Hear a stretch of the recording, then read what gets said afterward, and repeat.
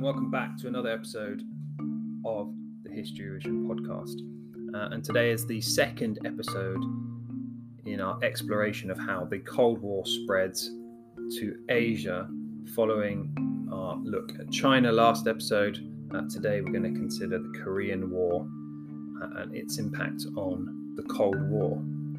So Korea has been divided since the end of World War II, as agreed in the Potsdam Conference, and it's done in much the same way as Germany, although unlike Germany, which was split into 4 zones, Korea is split into 2, with the US and USSR controlling half the country each.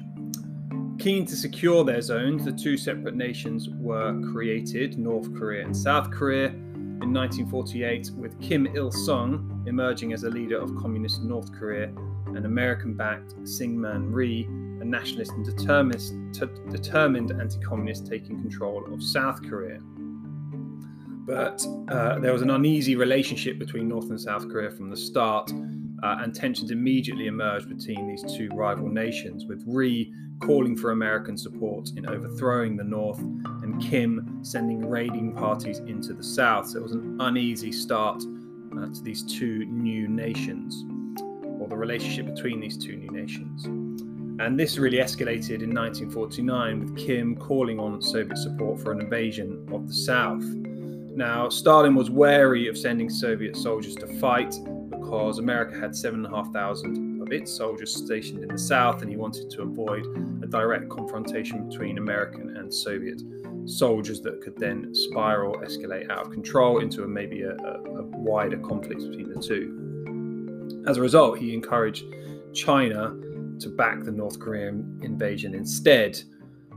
But ultimately, eventually, Stalin was reluctantly persuaded to support the invasion with weapons and equipment. So there wouldn't be Soviet soldiers fighting in the South or against the South, but there would be Soviet weapons and equipment. The reason he wanted to do this is, one, as I've already said, he was keen to avoid a conflict with American soldiers, but 2, he was also still very much focused on events unfolding in Europe. This is only just after the Berlin blockade has come to an end, and he wants to make sure that Soviet presence in Europe was as strong as possible, and that their control over areas like the Eastern Bloc remained firm. However, backed by Chinese forces, but also Soviet Union equipment, in June 1950, the North invaded the South. Now, the pattern of the conflict is best shown by the series of maps that were given out in class, but also available online. If you search if you search the Korean War in 4 maps, you'll get what I'm talking about. But as an overview, Korea, when it was divided after World War II, was divided along the 38th parallel.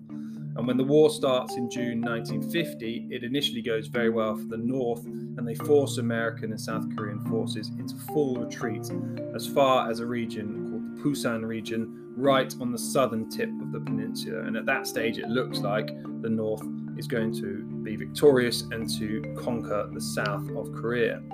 However, American-backed UN forces then counter, pushing the North Korean army back all the way to the border of China. And at this stage, it looks like North Korea is going to be wiped out, it's going to be defeated, and the South will prevail. However, because they get so close to the Chinese border, and because of rumors that the US may then use this as a springboard to invade China itself, China enters the war more formally. And that tips the war back in favor of the North, and they push the American and UN forces back towards the 38th parallel. And the result of this is that by June 1951, so only after a year of fighting, the war reaches a stalemate. And when peace is negotiated 2 years later, the peninsula is divided in almost exactly the same place as before the war.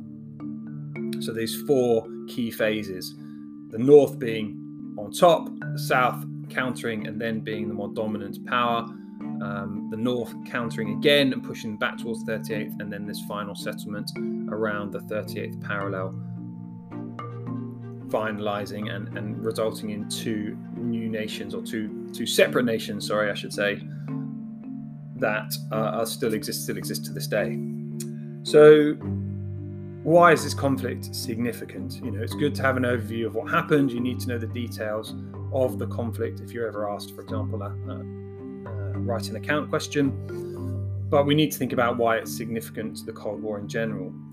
Well, first of all, with the USSR boycotting the UN, America was able to pass a resolution calling for the immediate withdrawal of North Korean troops from the south. And that meant the US was able to send troops to support RE with UN backing, and it allowed America to claim it was not working on its own. So we see here the UN being an important institution, the importance of the Soviet boycott of the UN, putting them on the back foot internationally when it comes to this conflict, because it seems like America is able to sell it as the South being the invaded nation that needs defending and has the UN's backing to prove that that is the case.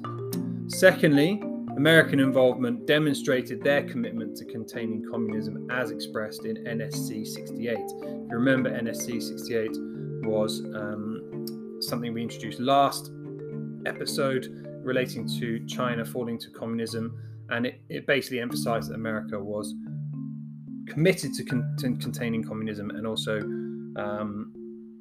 increased its military spending, and we really see that borne out in its involvement in the Korean War.